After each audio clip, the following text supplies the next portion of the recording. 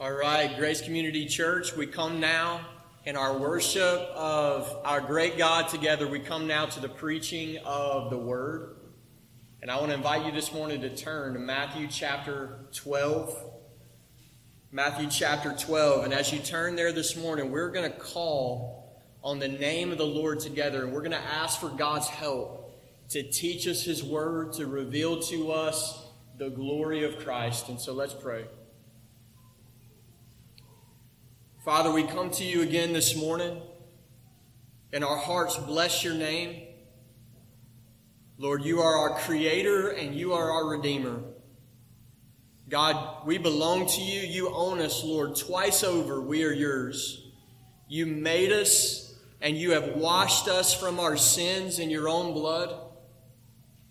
Lord, and we, your church this morning, we bring every soul before you this morning, every soul in this room, God, and we ask that you would reveal your glory. Lord, we ask this morning that you would cause your word that you breathed out to run to and fro in our midst and to accomplish your word in our hearts. God, we ask that you would give us ears to hear your truth and eyes to see your truth this morning. And we pray, Lord, that you would incline our hearts to fear your holy name. And we ask this in the name of Jesus. Amen. All right, we're going to read God's holy word together this morning. And I know Ryan did this earlier, but I want to invite you to stand again. It's a longer passage for the reading of the Word of God, Matthew chapter 12, and we'll begin in verse 22.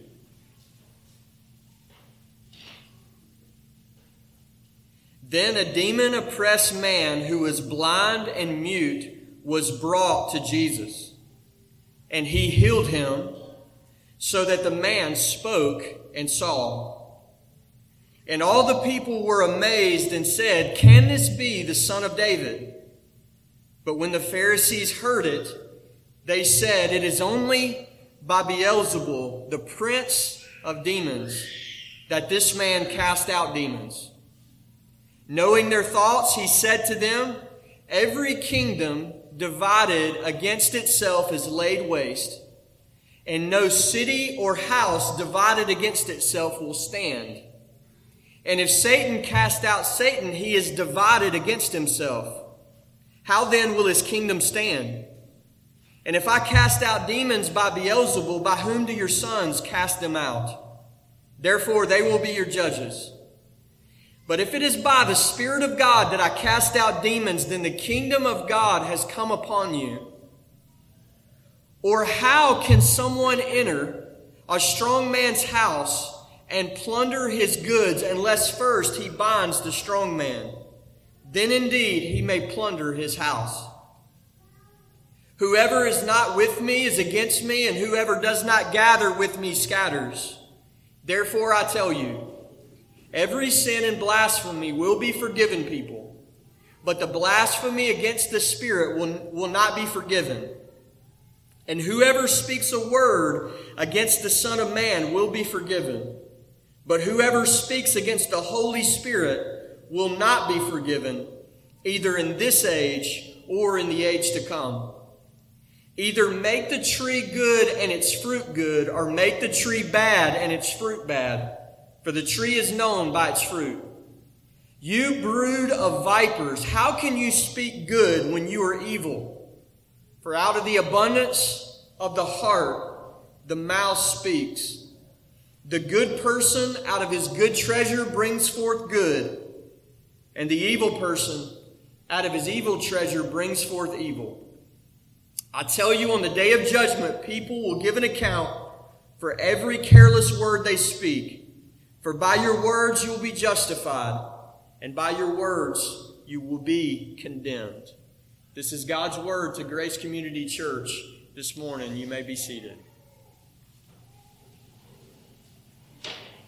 All right, we have a lot to cover in this passage this morning, and so we're going to walk right through this passage together. Our church is committed to expositional preaching, and that means that we want to do the best we can every week that the point of the sermon is the point of the passage, that the things we're preaching to the church are coming right out of the text. And so we're going to walk through this text together this morning, taking it section by section. And we'll start with that first section, verses 22 through 24. We see charges laid upon the Lord Jesus. And you remember in the past several weeks, we're in Matthew 12, and a theme running through this whole chapter is conflict with Jesus and his enemies. We see conflict with the Pharisees several different times. And the occasion here that causes these charges to be made is a miracle. We are told in that opening verse that a demon-oppressed man who was blind and mute, everything was wrong with him. He's brought to Jesus and made completely well. He's made completely new. This is done publicly before a crowds who are around him. The demon is driven out.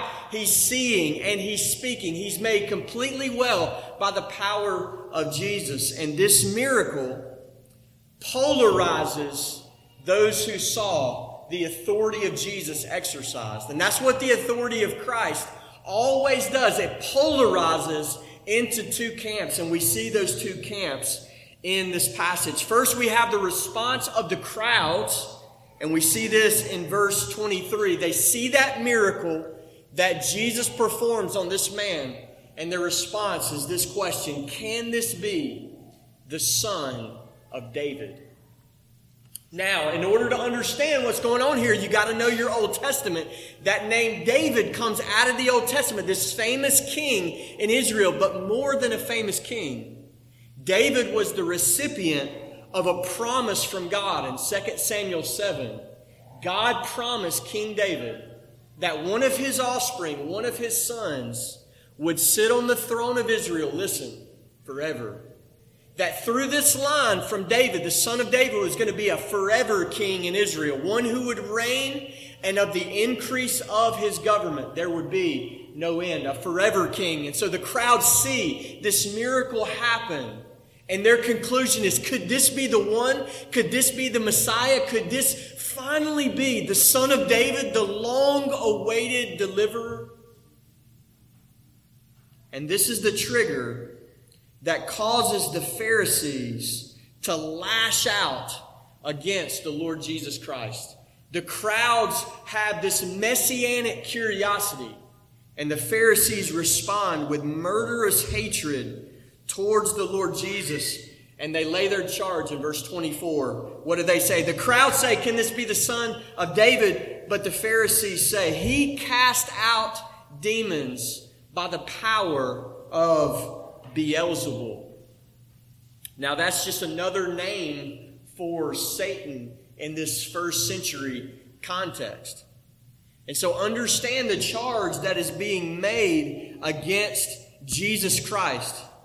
They see this exorcism, and the interesting thing here is that's not being disputed. Neither is the healing being disputed. It's so public, it's undisputable. In other words, the enemies of Jesus are not saying, he didn't heal that man. He didn't drive out that demon. They can't say that. They're not saying that, and they can't. Instead, they're calling into question the source of his authority, the source of his power. And they say he gets his power from Satan. In other words, they are charging and slandering the Lord Jesus Christ, the Holy One of Israel, the righteous one, the only one who has stood with 2 feet on planet Earth and never sinned. They are saying he's a sorcerer. This man does his miracles by dark magic. He's nothing but a servant of Beelzebul, a servant of Satan.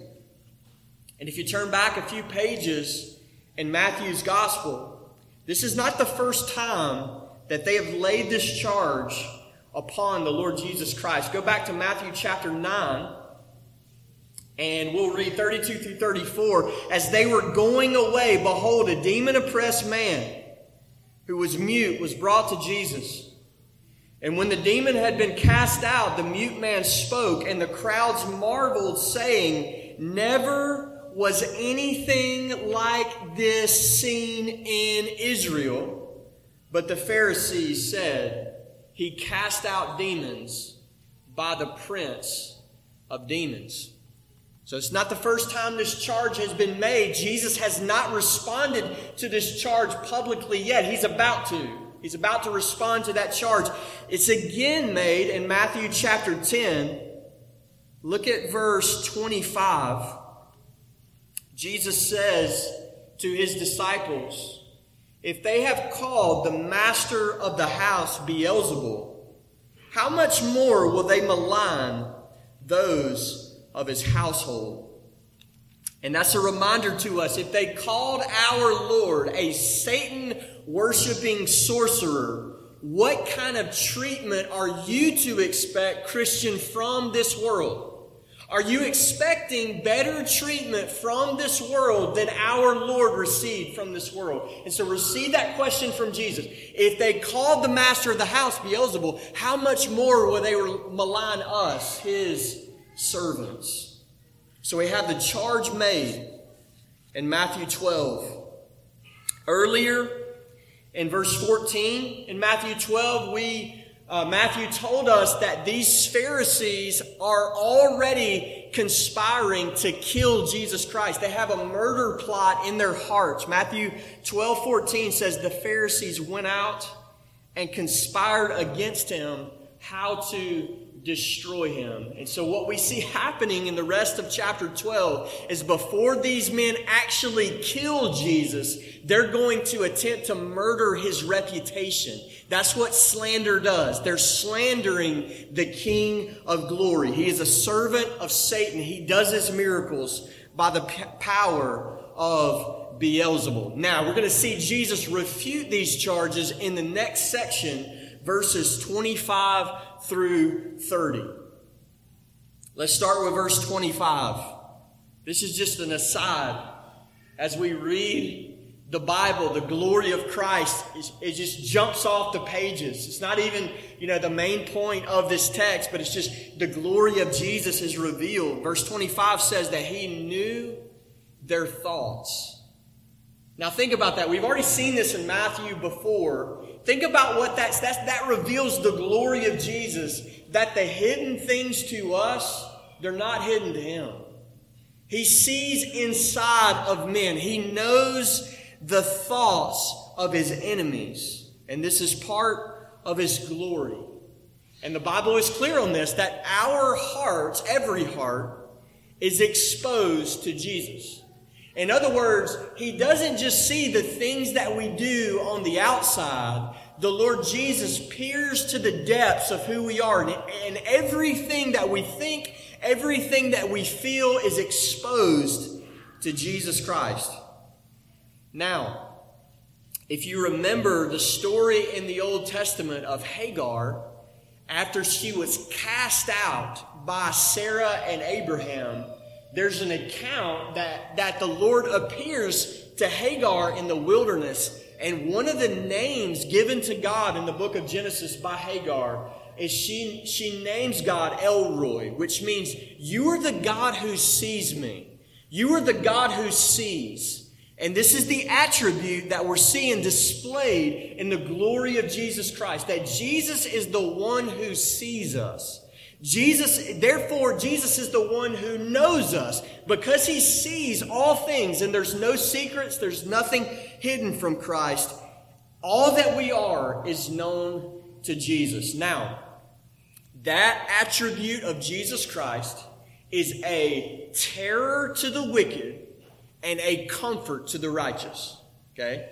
It is an absolutely terrifying thing to the unrepentant who has not repented of their sins and put their trust in Jesus Christ to know that every single sin that you've ever committed in your entire life, even the thousands that you have forgotten about, he sees them all. And they're all before him, and nothing is hidden from the Lord Jesus. What a terrifying thought. What a terrifying thought. But that same attribute of Jesus Christ is a comfort to the righteous. It is a comfort to the believer. Why? Because it reminds us that every single sin, brothers and sisters, that we have ever committed, even the ones that we have forgotten about, He knows them all, and our Lord paid for every single one of our sins. He's not ignorant of any of our sins, and He canceled them all at the cross. A comfort to the believer, a terror to the righteous, that He knows our thoughts.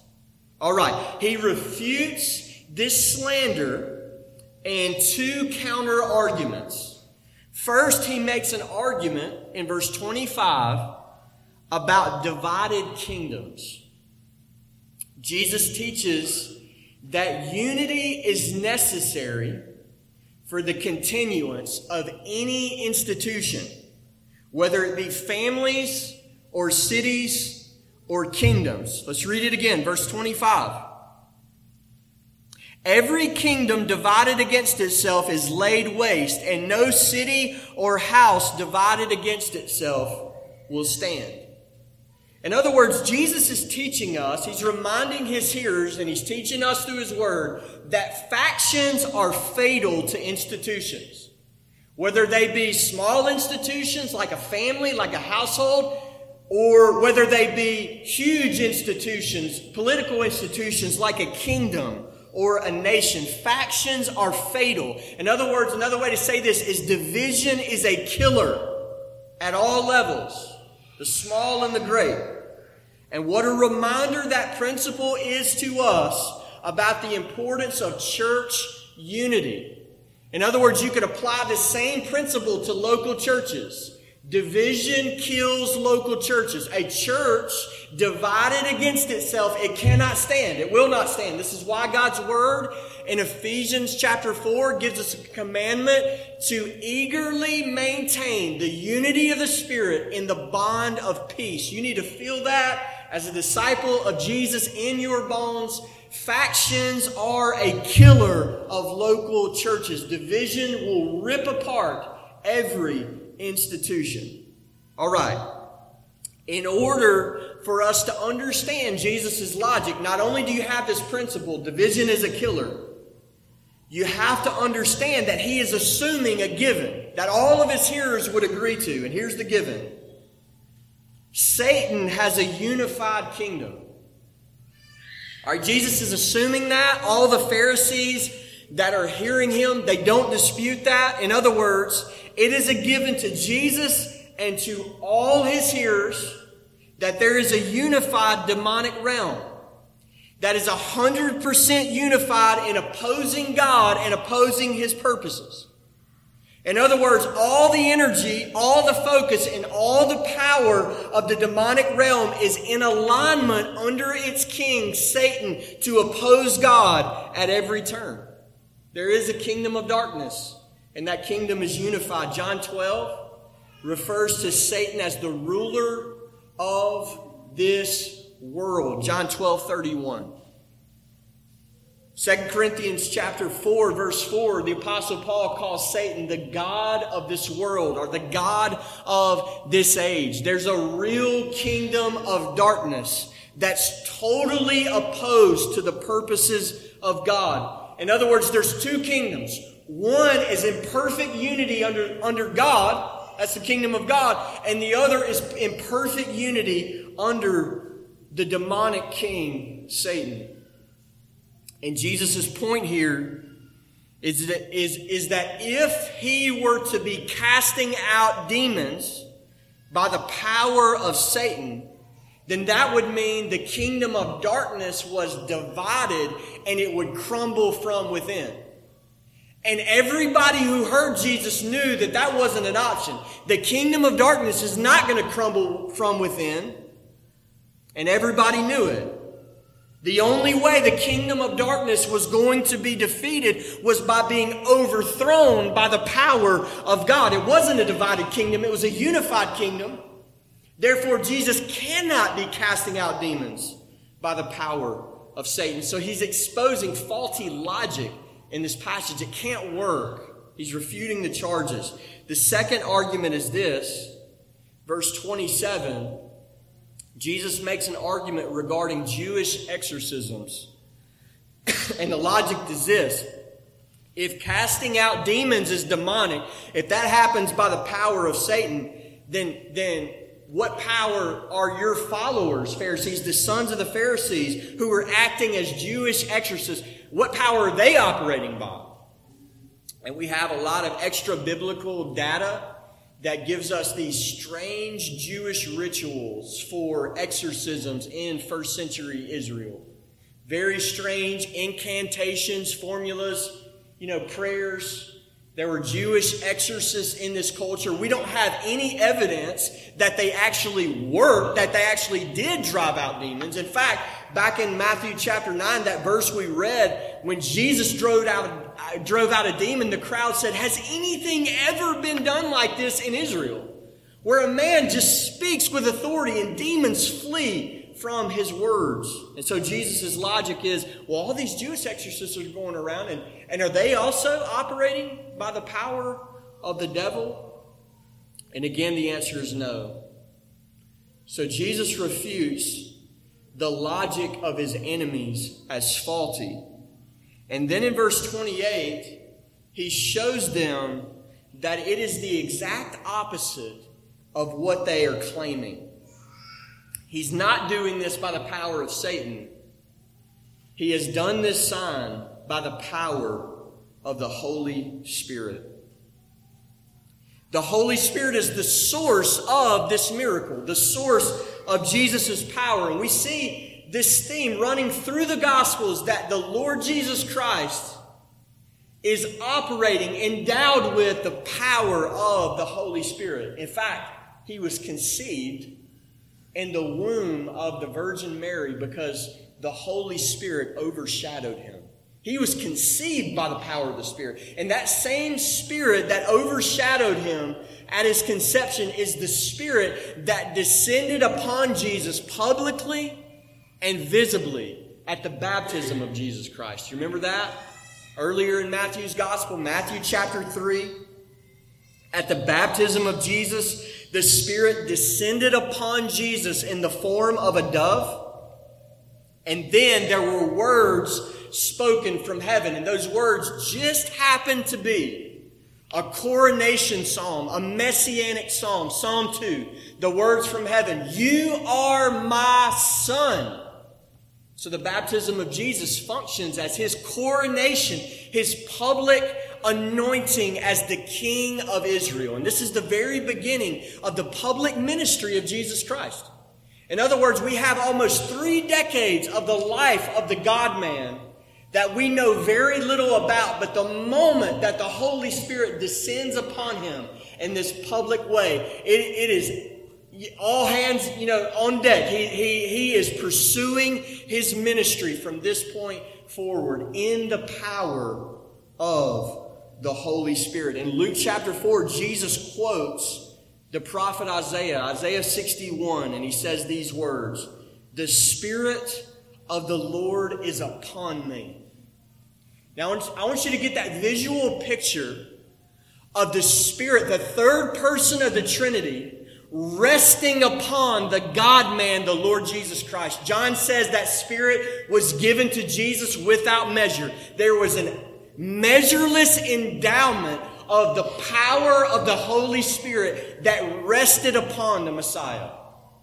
And so Jesus is doing his work, his powerful miracles in the power of the Holy Spirit. In fact, in our last passage in Matthew 12, one of the things that Matthew says in verse 18, quoting the servant song from Isaiah 42, is, "I will put my Spirit," verse 18, "I will put my Spirit upon him."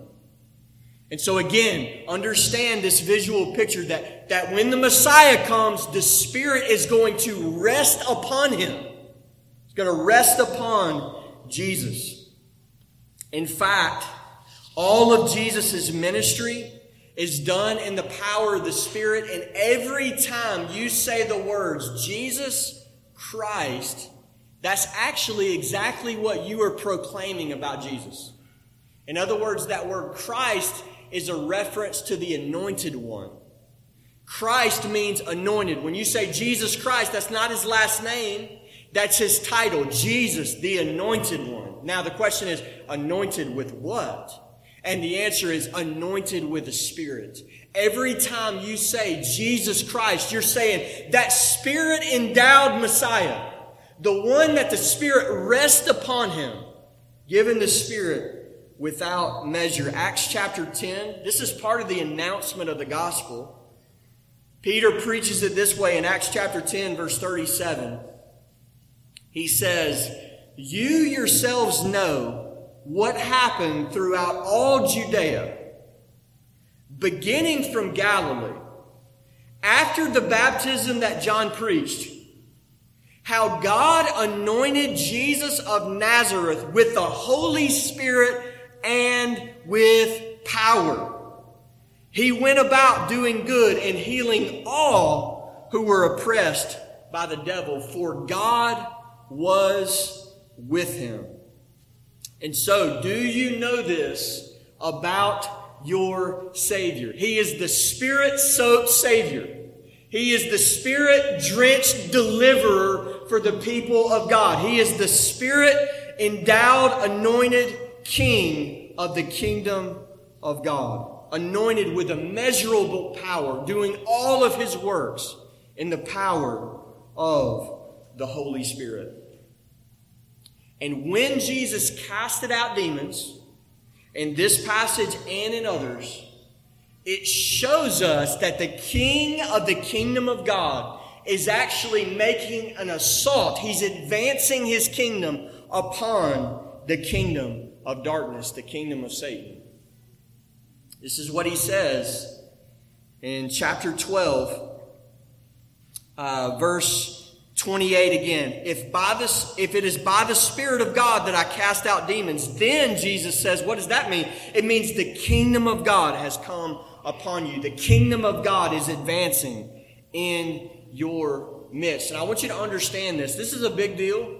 Exorcisms happen a lot in the Synoptic Gospels, Matthew, Mark, and Luke. And you need to understand why. Why? What's going on here? This exorcism is explained by Jesus in verse 29 in the form of a parable. And the point of the parable is simple. Let's read 29 again. "Or how can someone enter a strong man's house and plunder his goods unless he first binds the strong man? Then indeed he may plunder his house." So the point is simple of this parable. You can only take a strong man's possessions if you first bind the strong man. And then after you bind him, you can take the possessions. Jesus is saying, verse 29, in the context of driving out demons. So we need to understand. In this context, here's what Jesus means.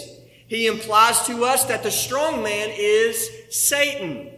The strong man in that parable is Satan. The possessions in that parable are the man who was just delivered by the power of Jesus. And that means that the one doing the binding of the strong man is the Lord Jesus Christ. And so back up for just a minute. When Jesus cast out a demon, it's showing us something about the power of Jesus over the whole demonic realm. If he's taken the strong man's stuff, like the man who's demon-possessed, what is that teaching us about the power of Jesus? It means that he has bound the strong man. Strong man is bound. Jesus is taking his stuff. Not only is the demon bound in this story, but the demon king, Satan, is bound by Jesus. Why? Because Jesus is stronger than Satan.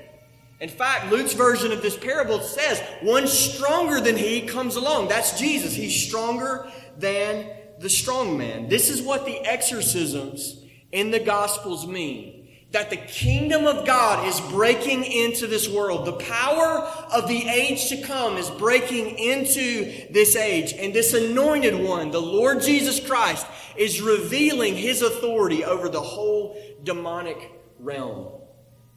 In other words, exorcisms in the Gospels are not just, fireworks. They're messianic signs that show us that Jesus is the Spirit-anointed Messiah with authority over the entire kingdom of darkness. And so what does this mean for us? It teaches us what happened when the Lord Jesus came into this world in his first coming. When Jesus came into this world, he was anointed by the Spirit for his earthly ministry. And then he bound Satan at his first coming. He bound the strong man. And what has Jesus been doing ever since then? He's been taking his stuff. He's been plundering his stuff. You say, well, what do you mean? This is a metaphor for what happens every single time someone becomes a Christian. Is Jesus reaches into the kingdom of darkness and takes Satan's stuff because he's stronger than the strong man. And this is part of the testimony of every child of God. In fact, Colossians chapter 1 says it this way. Colossians 1:13. He has delivered us from the domain of darkness and transferred us into the kingdom of his beloved Son. You say, man, I didn't even know I was in the domain of darkness. All kind of stuff happened to you when you got saved that you spend the rest of your life learning about from the Word of God. That verse tells us Jesus reached into the domain of darkness and transfers believers into the kingdom of the beloved Son. At the first coming of Jesus, Satan was bound. At the second coming of Jesus, Satan will be destroyed forever. And Jesus, this is no surprise to those who understand Old Testament prophecy. This is no surprise, because 3 chapters in the Bible, just a few verses after sin enters into this world in Genesis chapter 3, God gave that glorious prophecy. And if you've heard it once, you've heard it over 100 times at this church. Genesis 3:15, that praise to the living God of grace, that there's one coming from the seed of the woman. And what's he going to do when he gets here? He is going to crush the head of the serpent. He is going to defeat the deceiver, the enemy of God. And the whole Old Testament, we are awaiting him. He is the long-awaited deliverer. And then all of a sudden in his first coming, boom! Skull-crushing seed of the woman is here on planet Earth. He has finally arrived. The fullness of time, the deliverer is here. 1 John chapter 3, verse 8, Jesus is said to have come, listen, in order to destroy the work of the devil. That's his mission. That's his manifesto, you could say. That he's here to undo all the work of the devil. And in his first coming, you need to understand it like an invasion on the kingdom of darkness. To use a World War II metaphor, the first coming is like D-Day. The second coming is like V-Day in Europe. In other words, you need to understand this, that at the first coming of Jesus, there was a decisive, victorious blow delivered to the dominion of darkness. In other words, we're not waiting to the second coming for all the victory and all the defeat to happen. Something's already happened already, and the Bible is clear about this.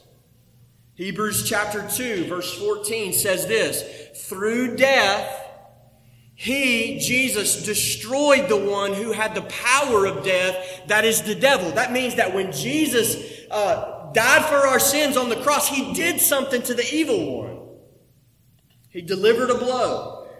Colossians chapter 2, verse 15, at the cross, Jesus disarmed the rulers and the authorities and put them to an open shame.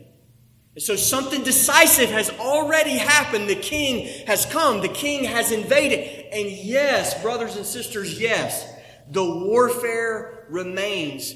But there is a decisive defeat. The invasion has already happened. Victory is certain.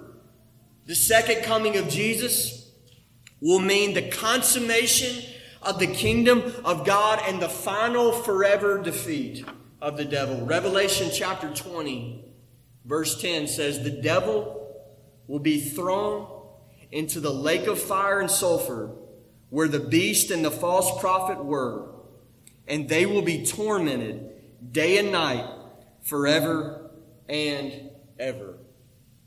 In other words, part of the good news, and that's what gospel means, good news. We have good news about Jesus Christ, and part of that good news is an announcement that our Lord Jesus is the King who has triumphed over the entire demonic realm.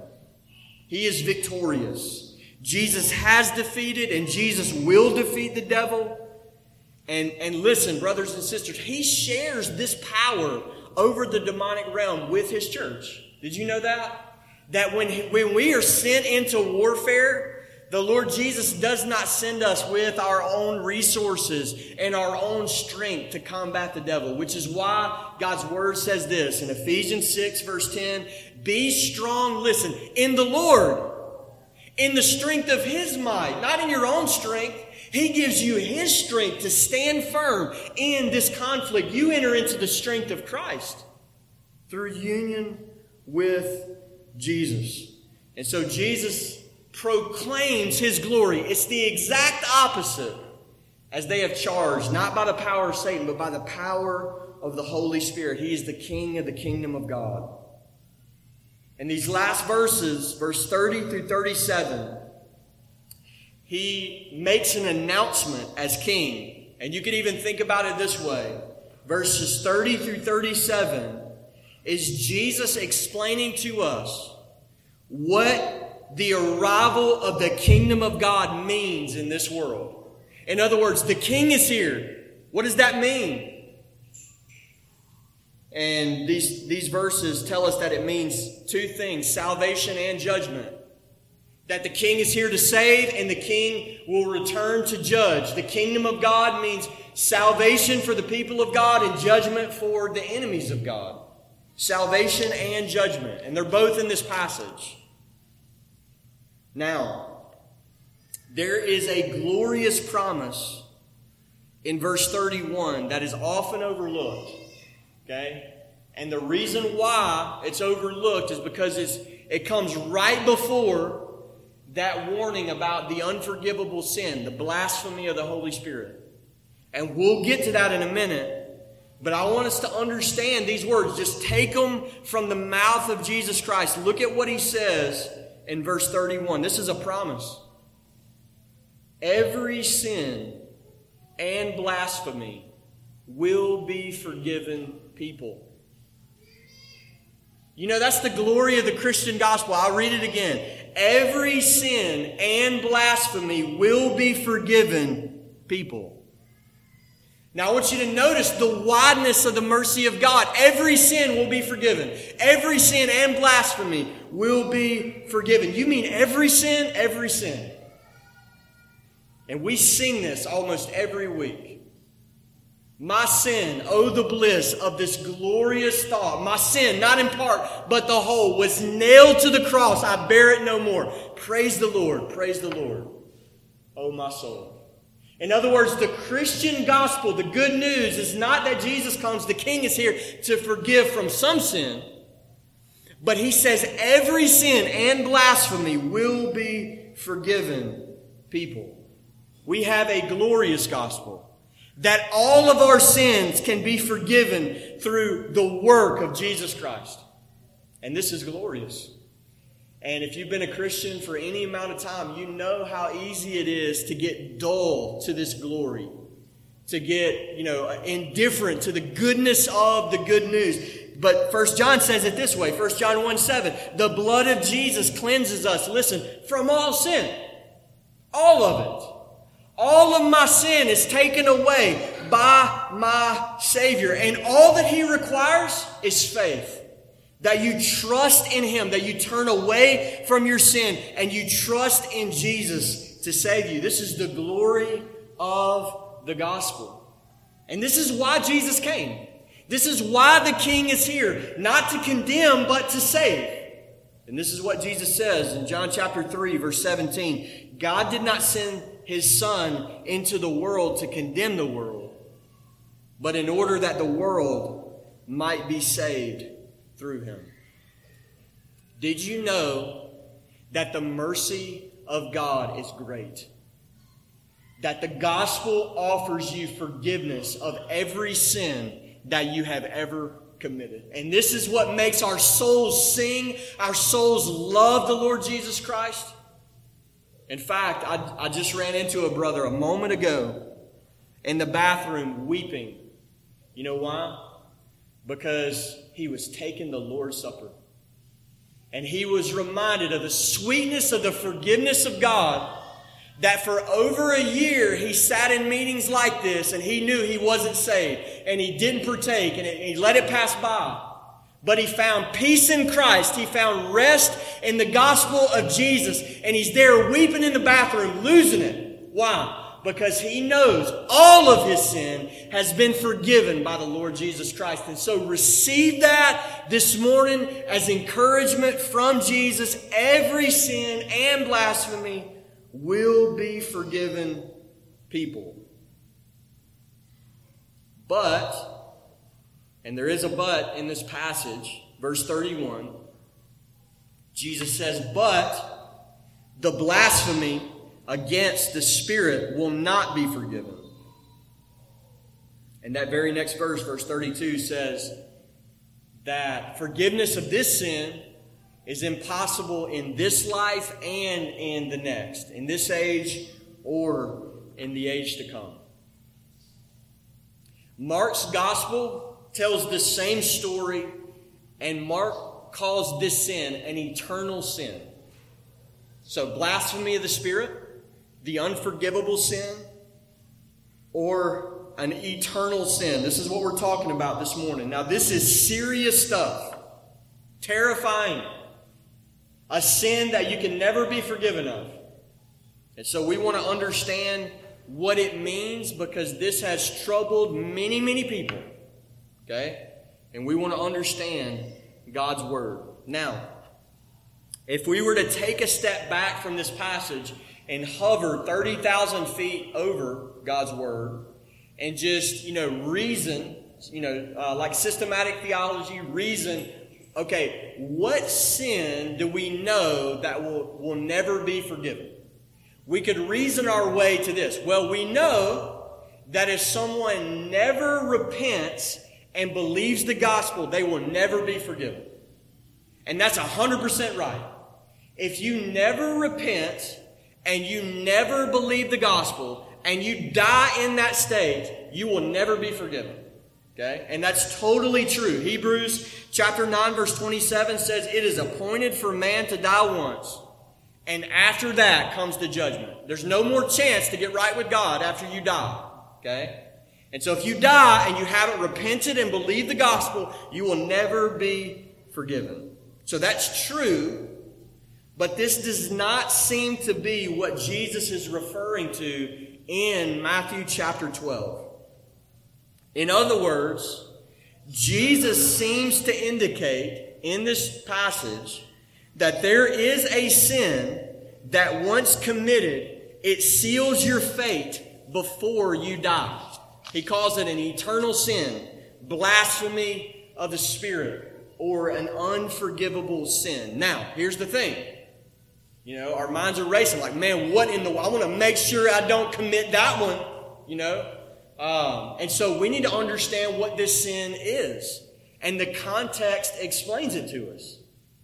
The context helps us to understand exactly what Jesus is talking about. We know, let's talk for a minute about what it's not, okay? And just set that to the side. We know that the unforgivable sin cannot be rejecting Christ. It can't be. Because there are many Christians that have rejected Jesus, some 10, 15, 20 times before they believe, become a Christian, and are justified by faith in Jesus Christ, and they're forgiven of all that sin. And that's happened generations over, the world over. And so it can't be that. It's something else going on here. It can't be mere, rejecting Christ in this general way. We also know that the unforgivable sin cannot be blasphemy. You say, why? Because Jesus just told us in verse 31, every sin and blasphemy will be forgiven. He just told us that blasphemy can be forgiven. In fact, in 1 Timothy chapter 1, Paul, the Apostle Paul, calls himself, I was a blasphemer and a violent aggressor. And he says, but I found mercy. Paul is forgiven of blasphemy, so it can't be that. And so we have to keep drilling into the context. The context shows us that Jesus' warning about the blasphemy of the Spirit is directly connected to what the Pharisees had just done in our passage. In other words, their actions are what trigger this warning. And so we need to understand their sin. What is their sin in this passage? Well, it's true that they called something good evil. Okay? And Isaiah says, woe to you if you do that. And that's true that they did sin in that way, but that's not the unforgivable sin. To call something good evil. Think of how many times you may have done that in your life and you're a Christian. Okay? And so it's more specific than that. Yes, they called something good evil. Jesus did a miracle and they called it evil. Something more specific is going on here, and I would take it even further than they call a work of the Holy Spirit evil. It's even more specific than that. In fact, you can think of scenarios, maybe in the Muslim world, where a man's wife comes to Christ, faith in Christ, and this man initially hates it. And he looks at what's going on in his wife, and he's saying, you're being seduced by Satan. And then only to find out a year and a half later, he's now a Christian too, forgiven of all that sin. So it can't be just calling a work of the Holy Spirit evil. That's not the unforgivable sin. Something more specific is happening here. In Mark chapter 3, Mark's version of this account tells us a very specific phrase that the Pharisees are saying to Jesus. Mark 3 verse 30 says, they were saying to him, he has an unclean spirit. Boom, Jesus says, there's the trigger for the warning, blasphemy against the Holy Spirit. In other words, their sin was that they saw the work of the Holy Spirit through Christ and called it satanic. In other words, in the earthly life of Jesus, the Spirit was bearing witness. This is the Messiah. The Spirit was bearing witness about Jesus with miracles, with signs. The Spirit was giving a testimony in the life, the earthly life of Jesus Christ. It was seen in the form of miracles, the Spirit's testimony. The Pharisees saw that Spirit's testimony about the Messiah and said, that's the work of Satan. This is their sin. Very special circumstances.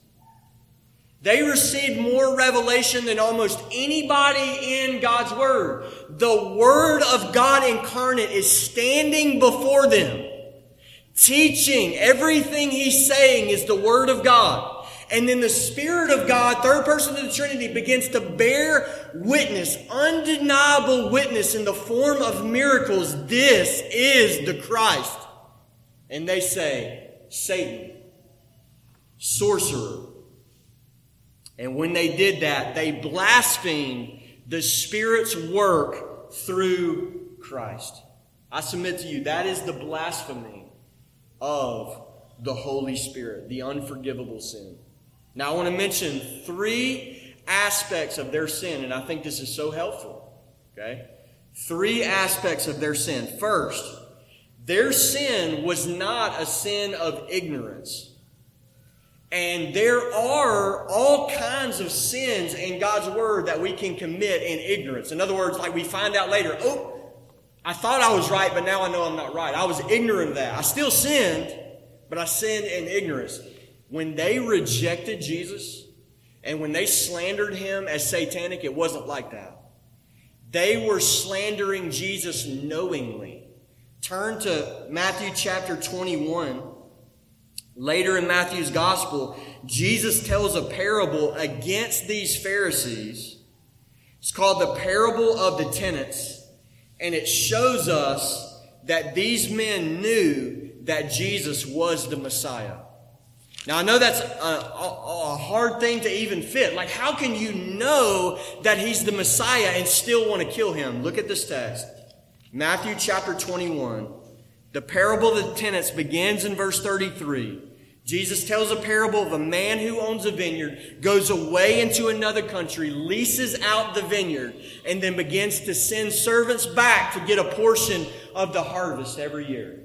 And when those servants get back to the vineyard, they're rejected, and some of them are killed. And so the owner of the vineyard sends more servants. And again, they're rejected and killed. And then look at what happens in verse 37. Finally, he, the owner of the vineyard, sent his son to them, saying, they will respect my son. Verse 38, but when the tenants saw the son, they said to themselves, this is the heir. Come, let us kill him and have the inheritance. You see how much culpability is in those words? This is the heir. This is the son. Let's kill him. And then jump down to verse 45, when the chief priest and the Pharisees heard his parables, they perceived he was speaking about them. He told that parable against them. In other words, when he told that parable, he says, that's what you're doing. You know that I'm the heir. You know that I'm the son, but you're trying to kill me anyway. And so I want you to understand about the unforgivable sin, that it's a sin that was committed knowingly, eyes wide open. They knew he was the son and they wanted to murder him. Number two, and this comes off the first one, secondly, they committed it willfully. In other words, these go together. They knew he was the Messiah and they made a willful choice to blaspheme him. The Spirit made it undeniable by miraculous testimony that Jesus was the Christ, and they willfully rejected it. Now that's actually helpful for us. It helps us to understand that you never have to worry about committing the blasphemy of the Holy Spirit accidentally. It'll never be something that you commit in this, oops, I didn't realize I did that. It'll never happen like that. It is a knowing, willful act of defiance. Blasphemy of the Spirit, the unforgivable sin. It's never a matter of mere misjudgment of, man, I thought that was satanic, but man, I found out a year later it wasn't satanic. It'll never be like that. It'll always be, you knew this was God and you rejected it in defiance. It's not a matter of a lack of discernment, but of willful rebellion, of defiance against God. Third, the Pharisees committed this sin repeatedly. They did it in chapter 9. They did it again in chapter 10. They're doing it again in this passage in chapter 12. In other words, it's not this one time, oops, I did this thing when I was 12 years old and I'll never be right with God. It's a settled in rebellion. It's a settled in, hardened rebellion against God. Now, what makes this sin unforgivable? It's unforgivable because this sin hardens the heart to such a point that it never desires repentance. And that's really important. It hardens the heart to such a point that that heart never desires repentance. And so the unforgivable sin will never be, man, I committed this sin when I was 12 and I really want to be forgiven by God, but He won't forgive me. Never. Never. These Pharisees felt no remorse. They only felt murderous hatred towards Christ. They slept fine at night. They weren't bothered by their sin. They weren't tormented of thoughts of being right with God. So know this. What can we take away from the blasphemy of the Spirit? Any sin that you repent of will be forgiven. Any sin. If you repent of your sins and trust in the Lord Jesus Christ, He will forgive any sin. He will forgive all sin. But those who commit the unforgivable sin are hardened and they will never repent.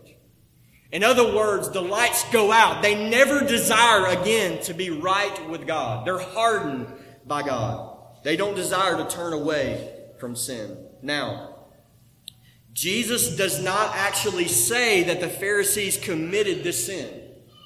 It's not explicit, in this passage. Maybe they were just getting close to committing this sin and He's given them a warning like, hey, you're getting close to a line. But I do believe that John 12 shows us that they did commit this sin. They crossed the line of no return. In other words, in the words of John 12, they rejected so much light that they fulfilled the prophecy of Isaiah in Isaiah 6. John quotes it. He says, therefore, they could not believe.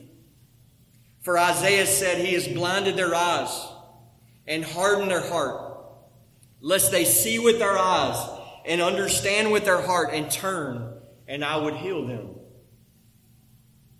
This is a warning to us about how we respond to the revelation of God. It's especially a warning to us of kicking against the Spirit of God when we know that we're being convicted of our sin. We know that Christ is being set forth before us as the Messiah, and we know that Jesus is King. But we love our sin too much to bow the knee and follow Him. That is a dangerous thing. Do you understand? That is a sin that can harden your heart. You play around in that area and you might slip into this point of no return. You might never again have an opportunity to repent of your sins and believe the gospel. And that doesn't even mean that you might die on the way home. You might never again feel a desire to be right with God. It's a dangerous thing to mess with. Now, we should understand the special circumstances that would make someone guilty of the unforgivable sin. These are absolutely special circumstances. The physical presence of Jesus and the once-for-all messianic signs, the witness of the Spirit. They really are special, and that makes the sin exceedingly rare. But listen, you don't have to commit blasphemy of the Spirit to go to hell. You don't. In fact, Jesus warns in this passage of the coming judgment. Verse 36, I tell you, on the day of judgment, people will give an account for every careless word they speak. And so there's a judgment coming. And Jesus tells us in this final paragraph that this judgment, the criteria, will be twofold. We will be judged by God for what we've done and who we are. What we've done, even what we've said, and who we are. And I don't know a more terrifying picture than that. Jesus, you mean we'll give an account of the words we said? You know, the way that we think about guilt is like, man, I made that mistake, and I uttered that phrase, and I'm going to stand before the judge on the final day, and He's going to set that one to the side. He's going to understand. And Jesus says, you're going to give an account of every careless word you've ever spoken. In other words, on the final day, the record is going to be pulled forth, and all will be laid bare. And everything you've ever done, including everything you've ever spoken, you'll be held accountable for. And even more fundamentally than what you've done or what you've said, we will be judged based off of who we are. Because what you've done reveals who you are. Fruit reveals the root. Look at what He says in verse 35. The words that you speak, what do they reveal about you? They reveal your heart. It's out of the abundance of the heart the mouth speaks. Verse 33. Jesus says you're either a good tree bearing good fruit, or you're either a bad tree bearing bad fruit. And that's so helpful for us. You need two things. We all need forgiveness for the things that we have done. And the only place to find this forgiveness is through faith in the Lord Jesus Christ. That's the only place to find it. But listen, if all you had was forgiveness and the slate was wiped clean forever for everything you've ever done, what about who you are? How can a depraved, corrupt sinner enter into the presence of God forever? Do you understand? You need forgiveness and you need to be made new. You need to be changed. You need to be transformed. And Jesus teaches us this in John 3, that you must be born again, or you will never see the kingdom of God. And the only place to find new life, eternal life, regeneration, and the new birth is the same place. Faith in the Lord Jesus Christ. And here again we see Jesus. We saw Him do this so much in Matthew chapter 12 that he places all humanity in these two categories. Makes it so simple for us. Verse 33, you're either a good tree or a bad tree. And there are no exceptions in this room this morning. You're either a good tree bearing Christian fruit or you're a bad tree bearing bad fruit. And that's so helpful for you to understand. Okay? That becoming a Christian is not fixing your life. Okay, I got to fix my life. It's been said this way. I think this is so helpful. You're not a sinner because you sin. You sin because you're a sinner. Your nature needs to be transformed by the power of the gospel. You're either a good tree or a bad tree. And then in verse 30, Jesus says you're either with him or against him. And that's where we're going to end our time this morning, that you are either with Jesus or you are against Jesus. And I want to especially apply that to anybody who's on the fence about Christ. Because we got in this passage, we got this heinous sin, unforgivable sin of blasphemy of the Spirit. And Jesus says, all you have to do to be in that same group is not to be with me. If you're not with me, you're in the same group. You're aligned. There are two kingdoms, kingdom of God, kingdom of Satan. And you may have never committed the blasphemy of the Spirit, but if you're not with me, you're against me. In other words, there is no neutrality towards the Lord Jesus Christ. You can be neutral about so many things in this world. You don't have to have an opinion about everything. But if you're neutral to Jesus, Jesus says you're not actually neutral, you're against me. In other words, to come into the church and to consider the gospel over and over again, and to kind of peek your head in and say, yeah, I'm kind of thinking about this, I'm kind of on the fence. There is no fence. If you're not with Jesus, you are against Jesus and aligned with the kingdom of darkness. And I'll close with these words. Come to Christ with faith. Follow him. Deny yourself. Come after him as King of Kings. Love Jesus. Serve Jesus. Bow before Jesus as King of Kings and Lord of Lords. Why? Because if you're not with him, he says you're against him. All right, let's pray. Father, we lift up our souls to you this morning. God, and we pray that you would glorify the finished work of the Lord Jesus Christ in this church. Lord, we pray that you would glorify the work of the Holy Spirit in our midst. In Jesus' name we pray. Amen.